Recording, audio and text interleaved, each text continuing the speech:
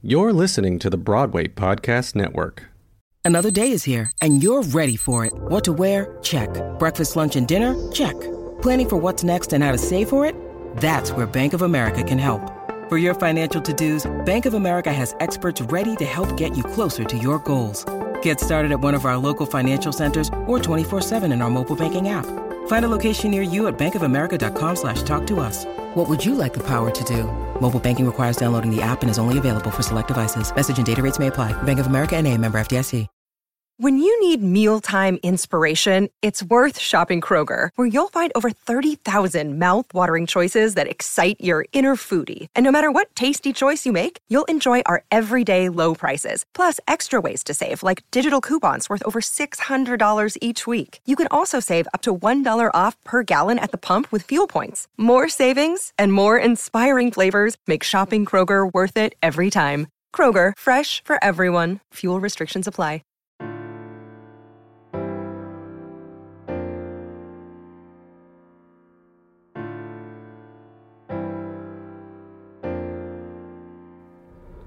Hi everyone, I am Martin Acuna and you're listening to Backstage Talk.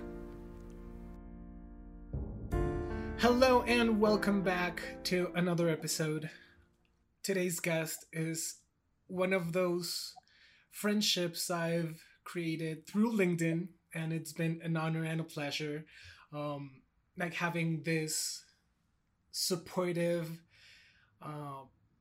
system and group and network and community behind me for the last, I think it's going to be 8 months since I joined the Actors Fund LinkedIn Challenge, and I joined then as an ambassador.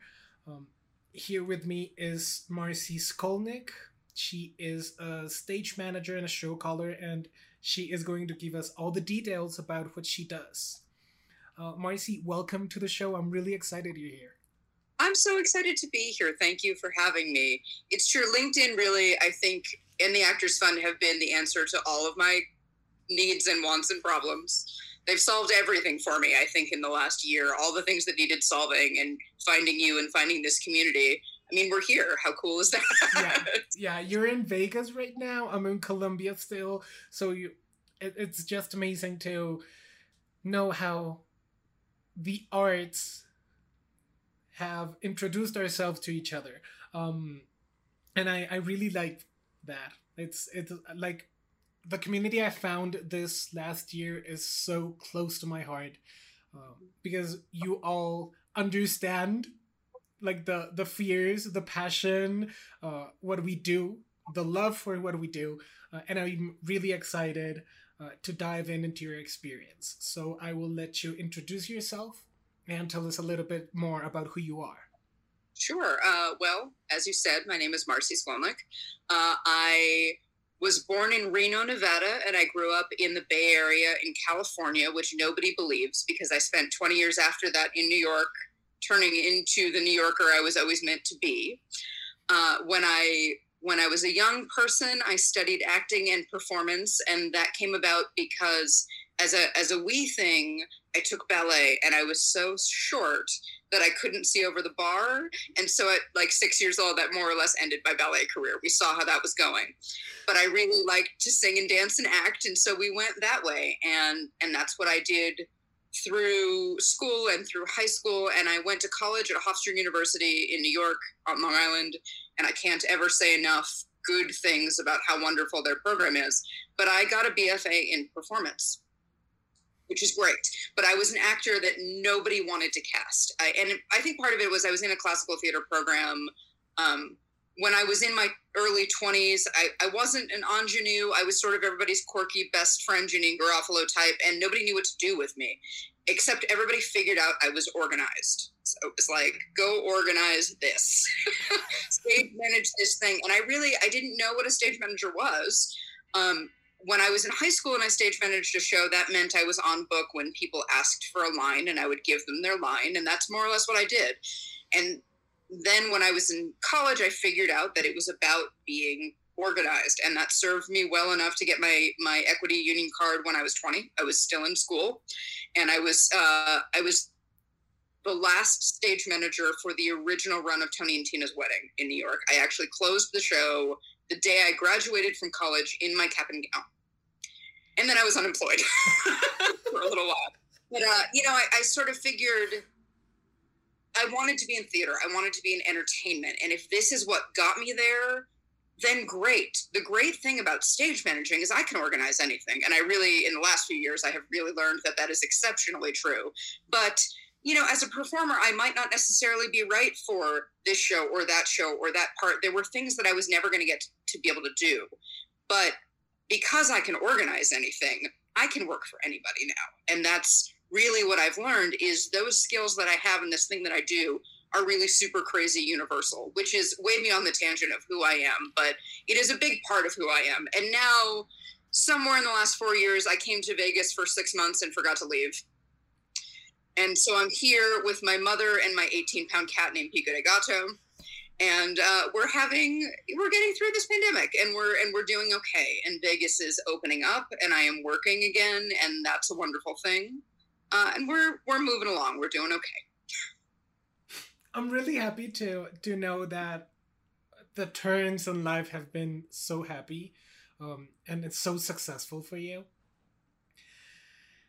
You started really young, in not only ballet but in theater, then moved to New York, studied, and I just love those stories when they're like, I was doing that show while receiving my diploma or being in a cap and gown. I just love them.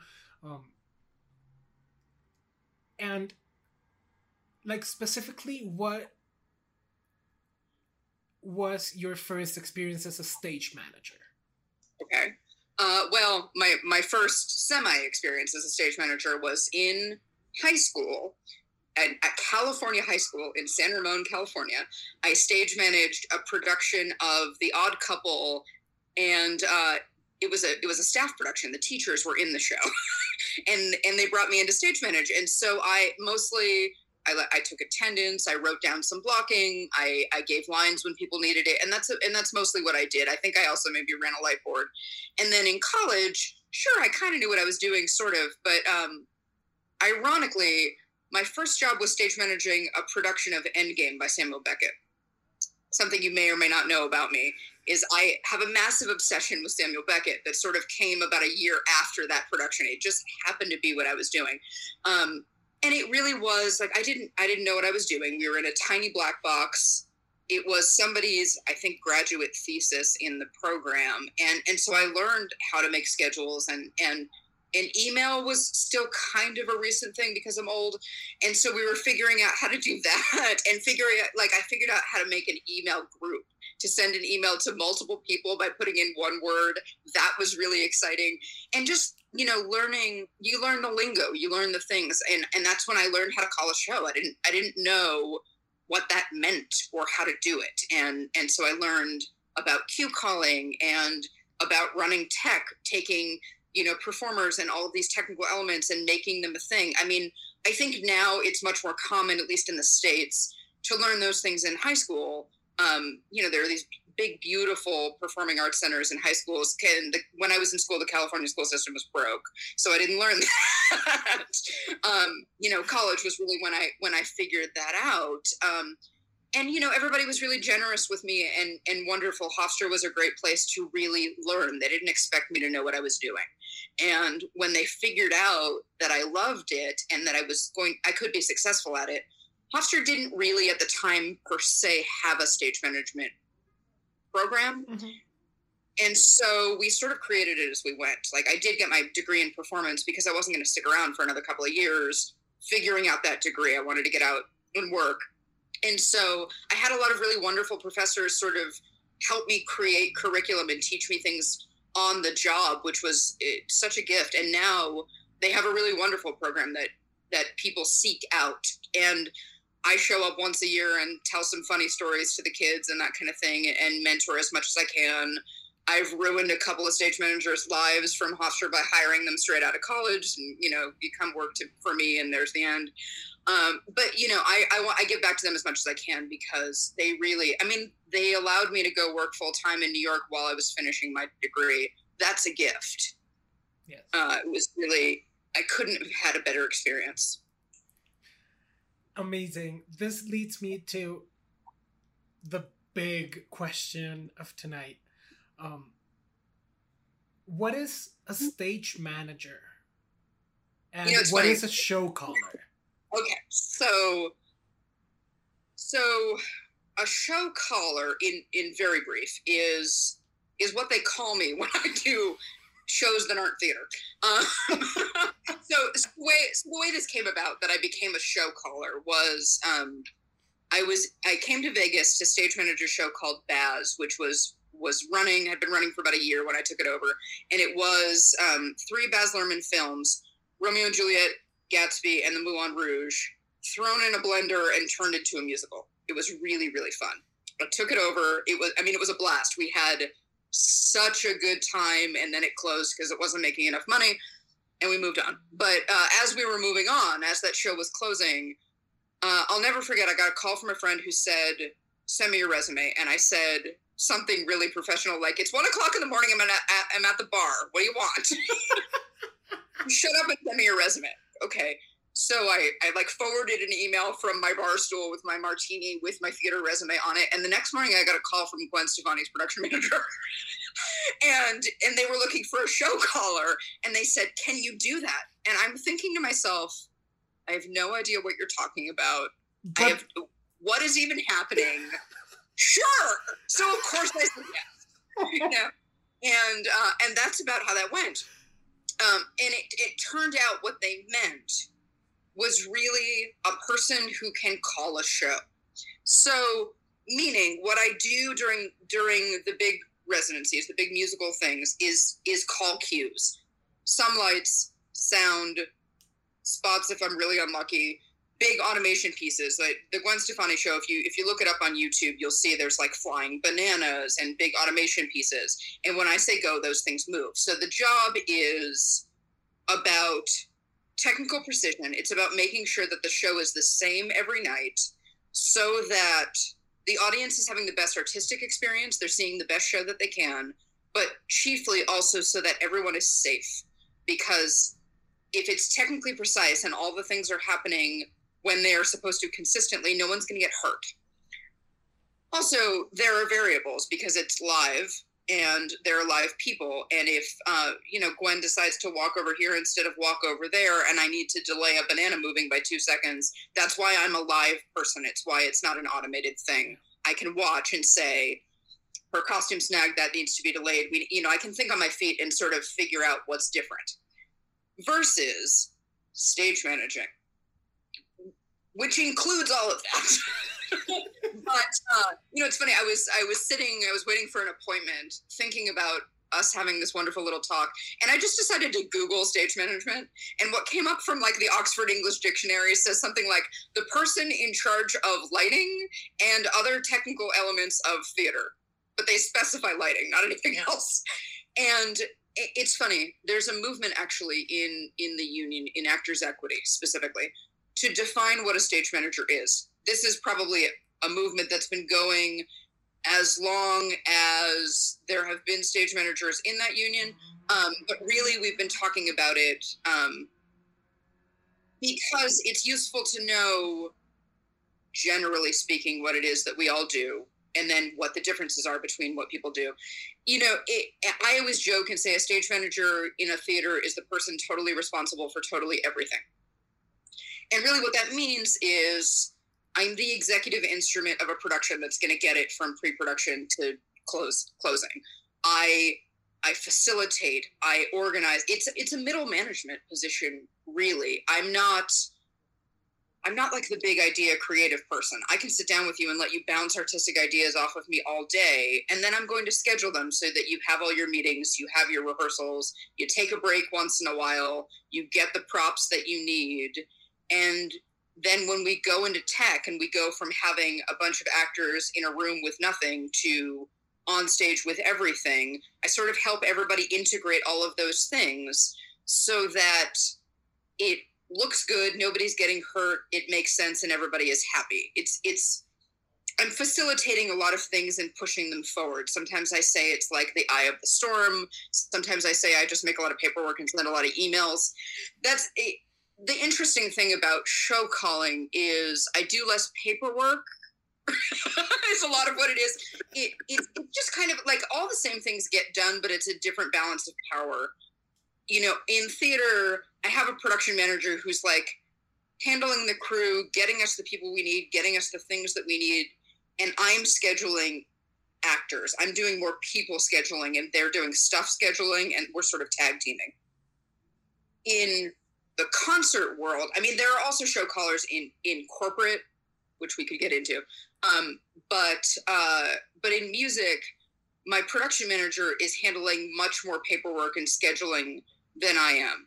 And I think it's possibly because I'm just dealing with so many really big things that there's more people doing more things. I'm never going to be on deck when I'm calling a show, unless I'm sitting on deck and calling the show from deck. But generally speaking, I'm actually out at front of house with the audio engineer mixing the show, facing the stage, seeing the same thing the audience does, which is super useful because I can tell firsthand if they're getting the correct experience, if it looks right. Now, sure, I could do that from backstage, but what I'm not doing is I'm not running a deck track, which I could do as a stage manager in theater or opera or dance or any of many other different circus, you know, many other different disciplines. I could be actually moving props or supervising the moving of props in a hands-on running around kind of way. Show calling, I'm sitting in one place, I'm looking at my book and a bunch of monitors. It's a different focus. And I feel like luckily I wind up having more support. Like I wind up writing tracks and paperwork for people so that lots of people know what they're doing. But during the show, I am doing less. I've prepped them. And I'm focusing on one thing, which is usually large things moving and hopefully not killing anybody.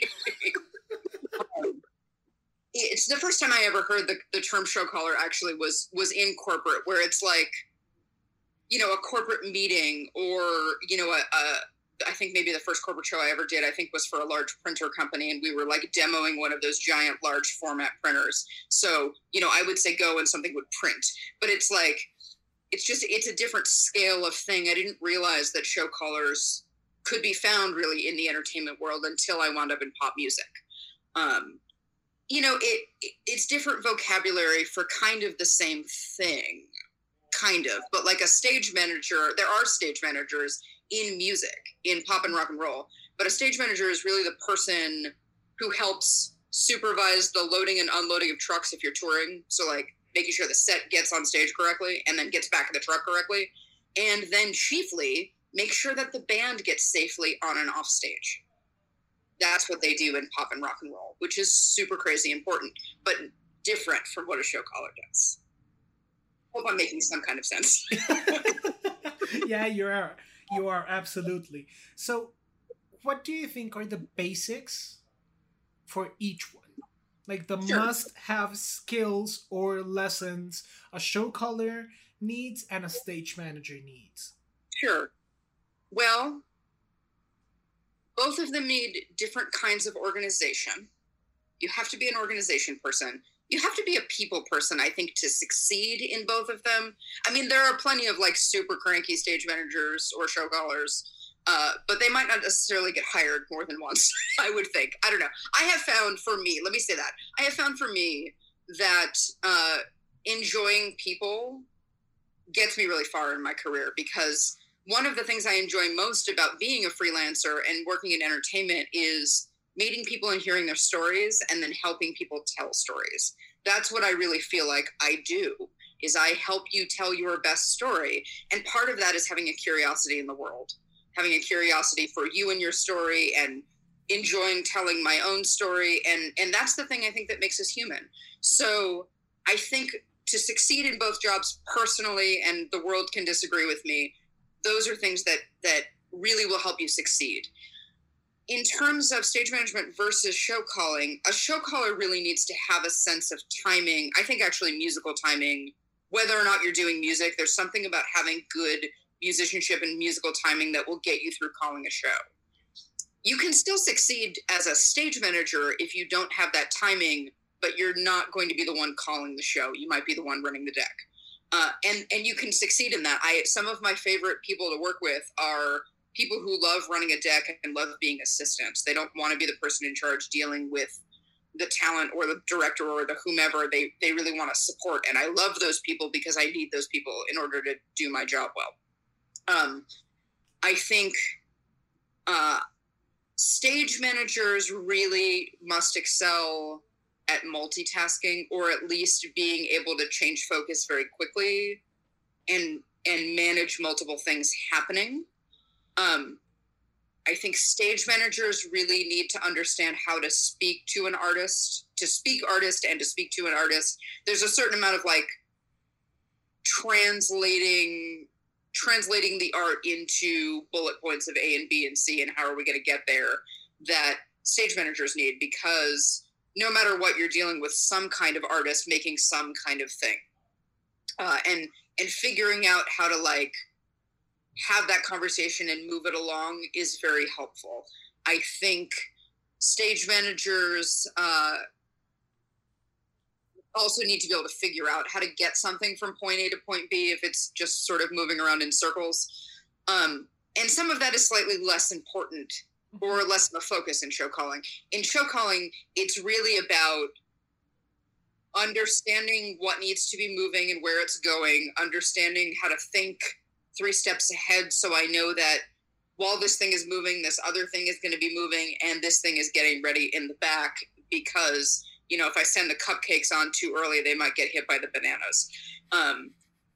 So it's that sort of a multitasking focus, whereas I think, but I deal with less people in general. Like it's less of a collaborative job, generally speaking. It's more, I'm more like leading the band than I am first chair violin or something like that. It feels a little bit less collaborative and more dictatorial, maybe, because you're really, as a show caller, you're really leading the ship. Yeah. If when anything goes wrong, then we're collaborating because we're figuring out how to solve the problem. But I have to be really sure of myself in a different way because I am leading that ship, and it's going to sink or it's going to get to where it's going on my watch, really. Whereas I feel like a stage manager is more of a middle management job. And so it's about synthesizing a lot of different things. You have, and so you really have to figure out how to deal with different personality types. Mm-hmm. Also, I find stage managers have to deal with more, you know, we deal with 1,000 different unions, and what are all those rules? No matter what entertainment you're working in, are you dealing with the city's rules? Are you dealing with Actors Equity or AGMA or AGVA? And learning how to synthesize all of those things to something that works comes up more in stage managing than show calling. Are any of these like the top 10 essentials? Probably. Anybody you ask who's ever done either of these jobs will give you probably a different perspective on the things that you really need to learn. In both, again, I'll say, organized, pleasant, and able to roll with the punches, I guess, are 3 big things that have gotten me far, at least. And I love what you said earlier, that you were like a bridge as a show caller or a stage manager. You were like a bridge between performers, musicians, art, props, makeup, like everything, because I do really think that stage managers are a performer's best friend and right hand. Like absolutely everywhere.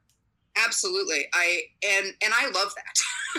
and maybe that's because I have a performer background too, and that has always been very helpful for me, actually, because I really do, I can say to a performer or a playwright or an artist or a designer or anybody, I really do, I understand who you are and what you're going through. I've been in your shoes, and I'm not doing it because you are the one who should be doing it, and I'm the one who should be supporting you. And that's the way that this relationship works, and it's reciprocal. We lean on each other, but it is a great joy for me to support those who need to be supported in order to do their best work. That's really what a great part of my job is to support and to carry you through and to help you find your way through from A to B, and that's a great privilege to have, and I take it very seriously.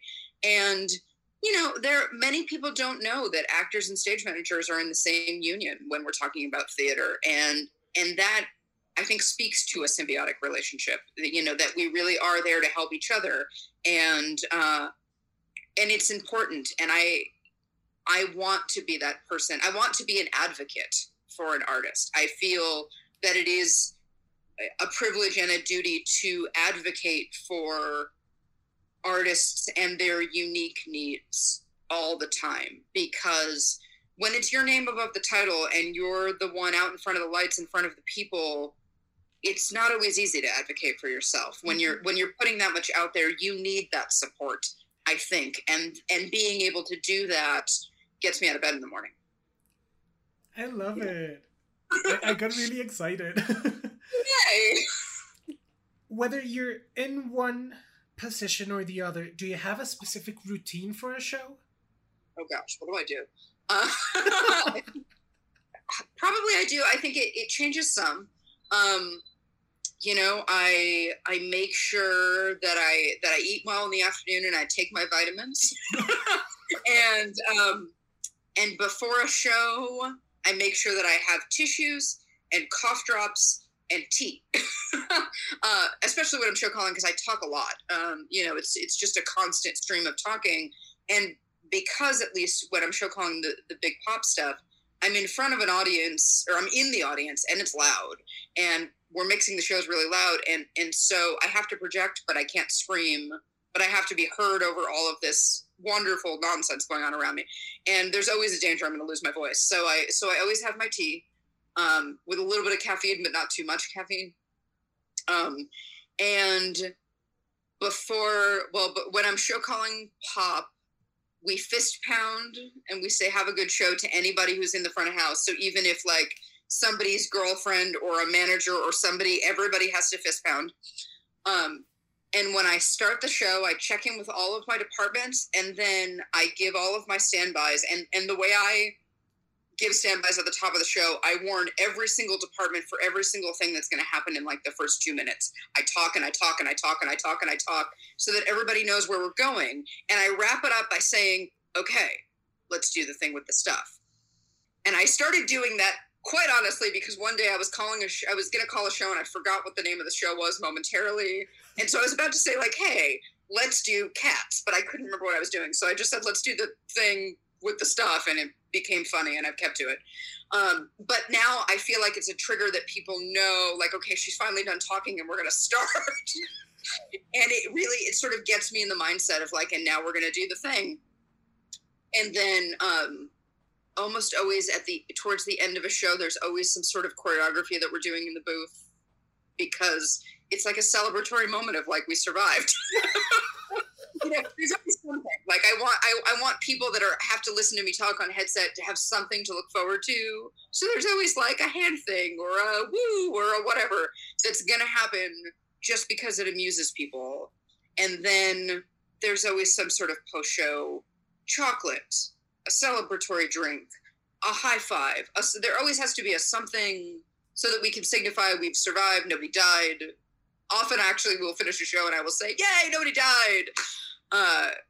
Because I feel that, life is hard and we should celebrate as many things as possible. So there's always a lot of celebrating and good cheer. I just remembered that you have a specific, like, phrase or sentence you say before every show, or before starting every show. What I did when I was a performer, or when I am on a show, is I go to every single castmate I have and I whisper to their ear, I watch your back. It's like my type of like ritual. And I loved it. I heard, the first time I heard it was a teacher. He hugged me from behind and he told me, I watch your back. And we were like on an opening night and I was like, oh my God, this is really nice. And like my nerves went down and the performance went smoothly and I loved it. And I love that you have like that specific phrase too. Yeah. and it is important, right? It's important to know, no matter what it is, collaborative, and we are counting on each other, and we will carry each other through whatever it is that we're doing. If it's a rehearsal day or a day of tech, or we're going in front of an audience, that's what's so joyous about what we do is we are there to help each other succeed in the best way possible. I love that. I love it. Let's talk about your experience at Vegas, because okay. I was like, I always do a little research about every guest I have. I was like, wait a minute, I didn't know that Marcy worked with Christina Aguilera. And then after that, it was like, I didn't know she worked with Gwen Stefani. and then like scrolling down your LinkedIn profile was like, ooh, she works with the Eagles, and she's done musicals, and she worked with the freaking Cirque du Soleil. Like, I've done a lot of cool stuff. you do. Like, I wake up every morning and I'm like, wow, this is my life. I've always struggled with the phrase gratitude. This is personal. I feel when I say, oh, I'm so grateful, somehow to me that makes me feel like I didn't work for the things that I have. And so instead I prefer the phrase fortunate, which many people have pointed out, maybe it should be the other way around. But I prefer to think that I am a fortunate human being, because I've worked really hard to do the things that I do. But I've gotten amazing opportunities, and I have an amazing life. I've done some of the cool, I've kind of become the person that I wanted to be when I was a kid, when I grew up. And how did that happen? I don't know. I think the truth of the matter is I came to Vegas to do Baz, as I said, but part of that was almost 4 years ago now, my father passed away rather unexpectedly, and my mother was here in Vegas. And I thought to myself and to the world, I can work anywhere. There's going to be theater and entertainment anywhere I go, but I only have one mother. And now I only have one parent. And if I could still do the things that I love and spend as much time with her as possible, that would be a great gift. And then I got a phone call to do Baz. And when Baz closed, I got a phone call to do Gwen Stefani. And that led to Christina Aguilera. And that led to the Eagles. And also all of these other cool things. And I can only think, I'm not a religious person in any way, but my father must have had something to do with it. In some way. And actually that's, if there's any ritual, every single show I have done since I got to Vegas, there's a fraction of a second in my head where I think, hey, Dad, look at me. Every day. Because I know, when the Eagles happened, I said to my mother, Dad would have liked this one. And it just makes me the luckiest human being in the world. And I really learned about other kinds of entertainment in a visceral way in Vegas. Because in New York, I was mostly doing Shakespeare, which I love.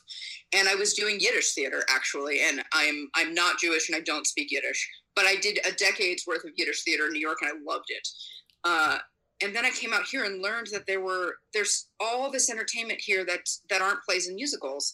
And I had seen a Cirque production, a couple, I think. I saw Quidam in the early 90s when it came through the Bay Area, and I thought that's the coolest thing I've ever seen. And when my parents moved to Vegas in 2001, I think we saw Mystère, and then we saw Love, and I thought, this is just amazing. I wonder if I could do that, but I didn't really ever think that I would. And so I was a ASM deck sub on Zoomanity for a while. The show is now closed; it won't return, unfortunately. But to just watch these incredible performers backstage warming up like it's nothing, like doing the most incredible things with their bodies and like juggling things and balancing things. And just doing amazing stuff. And I think like they've been training their entire lives to do this, and just even be near them is such a hoot. and I love it. And my introduction to Cirque was actually through Le Rêve, which was a Franco Dragone show at the Wynn. And my dear friend Janae was a stage manager at Le Rêve, and she took a maternity leave to have Annabelle, who just turned 2. And so I went on for 9 months for about 9 months to train and to cover for her. And it was just a wonderful experience. And Le Rêve was a water show. It also sadly has closed and will not return. Pandemic. But the tracks that I ran for the most part were 80 feet in the air. I was 80 feet in the air, and every day there was like a big opening in the center of being up 80 feet in the air, and they would, rig these performers to go over and go down that opening and fly and sometimes dive into the pool, and I would like hold onto the rail and peek over the edge because they asked me, "Are you afraid of heights?" when I had my interview. No, not at all. I was terrified. And so I spent this time, like every day I would just peek to see if I could conquer it. And now I'm okay. I don't know. I always would joke and say, like, I'd love to go over in a rig just to have the experience, but I might have a heart attack if I did it. But man, I mean, that show, it's amazing. It's these incredible acrobats that do these incredibly athletic things, and then scuba. And all of these technicians that are doing like technician-y things, lights and automation and whatever, in scuba suits. It's crazy. And what was cool about that was I wasn't just subbing occasionally. I was able to really immerse myself in being there for some months and really learn what it was to work on a circus show like that. And then that experience helped lead me to Zumanity and other things. And I worked, I subbed at Absinthe for a while, which is a Spiegel World show, it's a small one-ring circus, and it's acts. And I think is maybe the most interesting thing in Vegas. I mean, not everything is open right now, but like pre-pandemic when everything was running, if anybody came to town, that's what I would tell them to go see. If they didn't mind some raunchy humor. It's super crazy raunchy, but they have some of the best circus acts I've ever seen. And the crazy pants thing about that show is it changes every night. Like, every night the show's in a different order. There are certain things that will always happen in a certain order, but in between those key touch points, acts could happen in any kind of different order depending on who was in and who was out. And it's because it ran 7 days a week, 2 shows a night, sometimes 3 shows a night. And so nobody, of course, could do that many shows a week. So people would have to have a day off.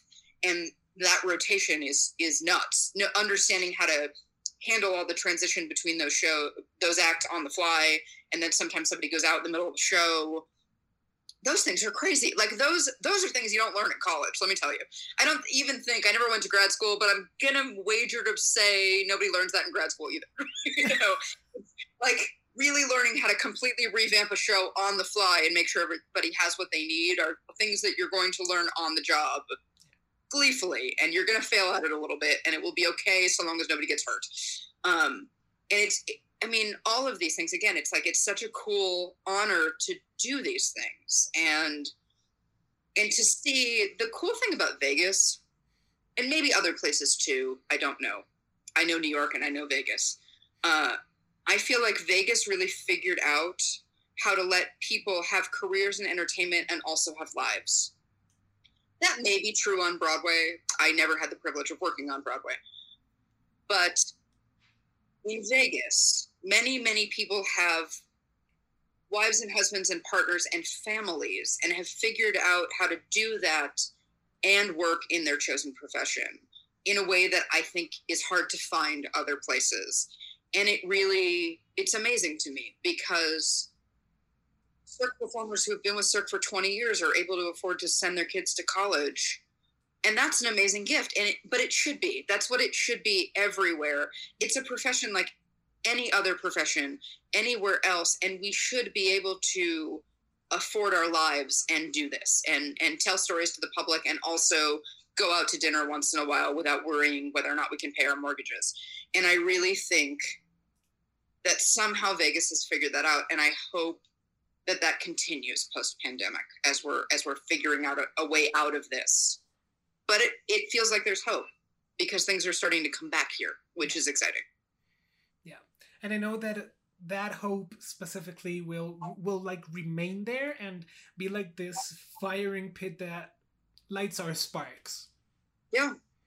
Yeah, it's funny. I posted a poll on my LinkedIn today because I got into a conversation with a friend yesterday about how we're all sort of getting up earlier and going to bed earlier because we don't have to work until 1 o'clock in the morning. And so I was just curious to see, like, what are people doing? Because I definitely go to bed by midnight and I'm up around 8. And that seems to be the schedule that my body likes. But I was curious to see, like, are people still staying up really late? Like, just because that was their habit? Do people like to go to bed? Have people figured out that, God, I never had a work-life balance for a long time. And now that I kind of have one, I want to hang on to that. Does the rest of the world? Polls still open for another 6 days, but it seems like, yes, people are enjoying their work-life balance. I actually saw it and it was like, I've had gigs in which, yes, I have to stay up late and it's fine.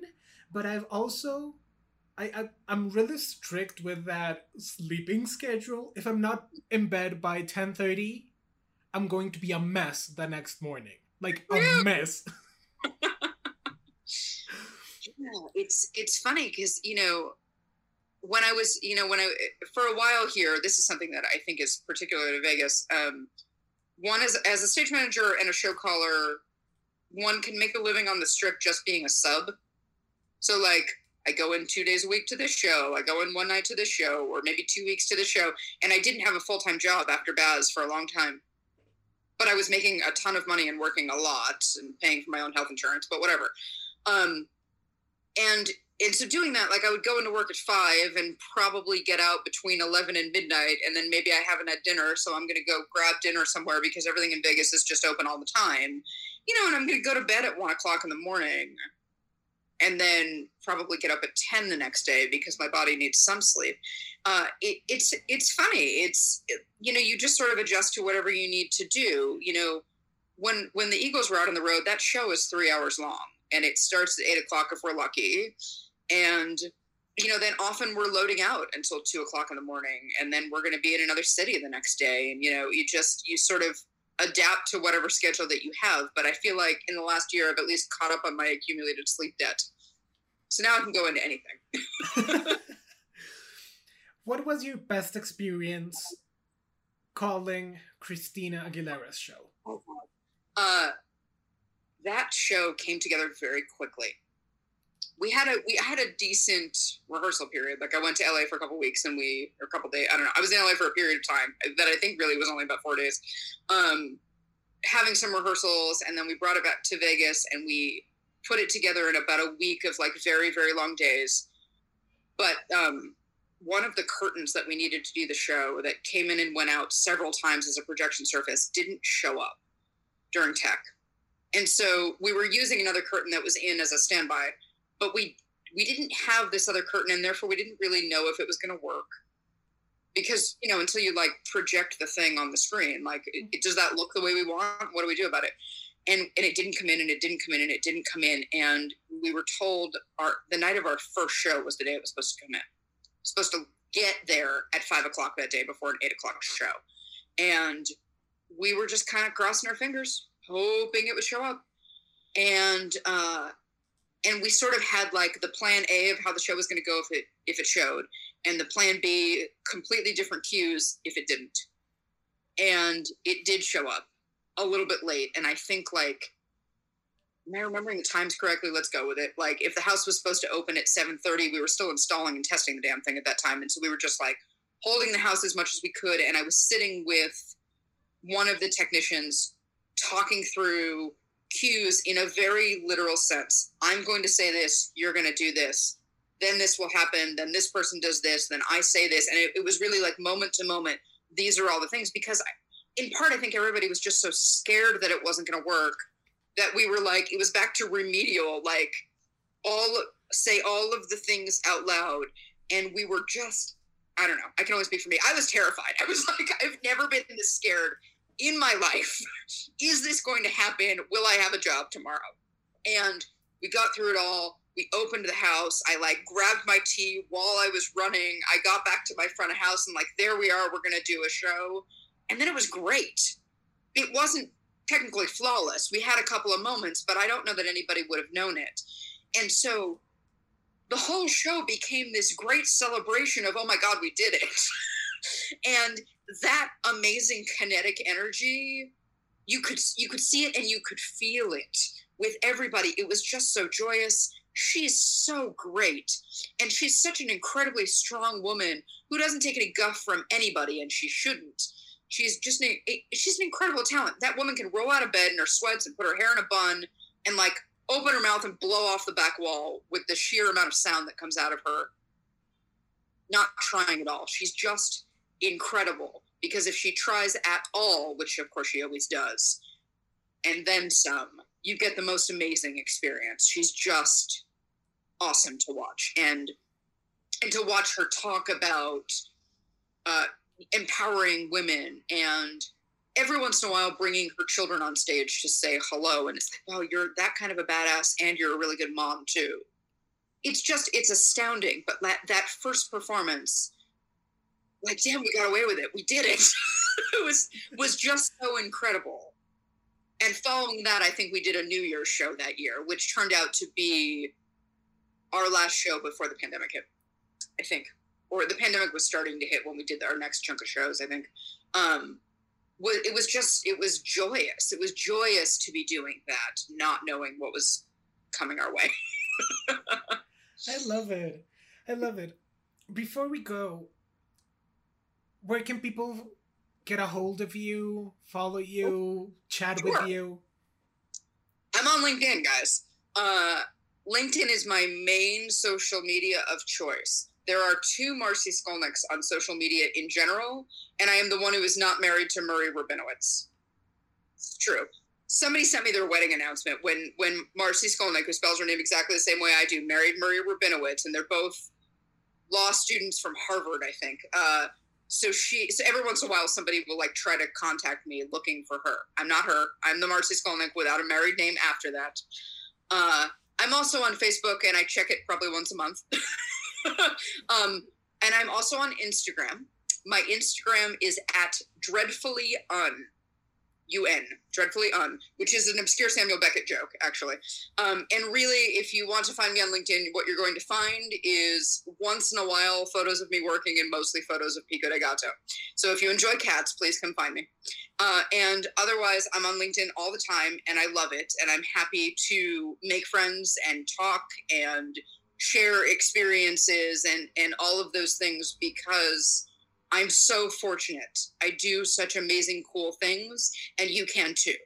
And I really believe that. And I believe that more people can do more cool things if we all help each other. So I'm there. Come find me.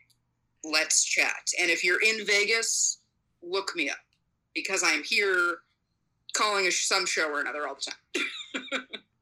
Well, Marcy, thank you so much for coming over. It's been a pleasure. I am really excited for everything that's coming your way. And more knowing that things in Vegas are opening up faster than on the East Coast or other countries. I'm really, really excited. And I have one last question for you. A no-brainer. I usually do this with musical theater, but with you, I'm going to do it with a Vegas show. Okay. Top 5 favorite Vegas show. Go. Top 5 favorite Vegas shows. Absinthe. Assuming everything is open. Absinthe. Gwen Stefani. Le Rêve, rest in peace, but it's still on that list. Love, the Cirque du Soleil Love. And number 5 might be, let's call it Menopause the Musical, because it's good to have a straight up musical in town that you can still go see. Those are my 5. I love it, Marcy. Thank you so much.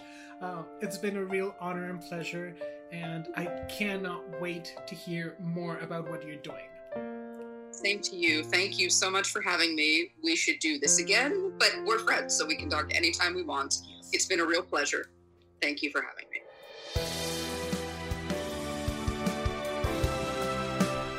Thanks, everyone, for listening to this new episode of Backstage Talk. Remember to follow us on Facebook and Instagram at Backstage Talk Podcast.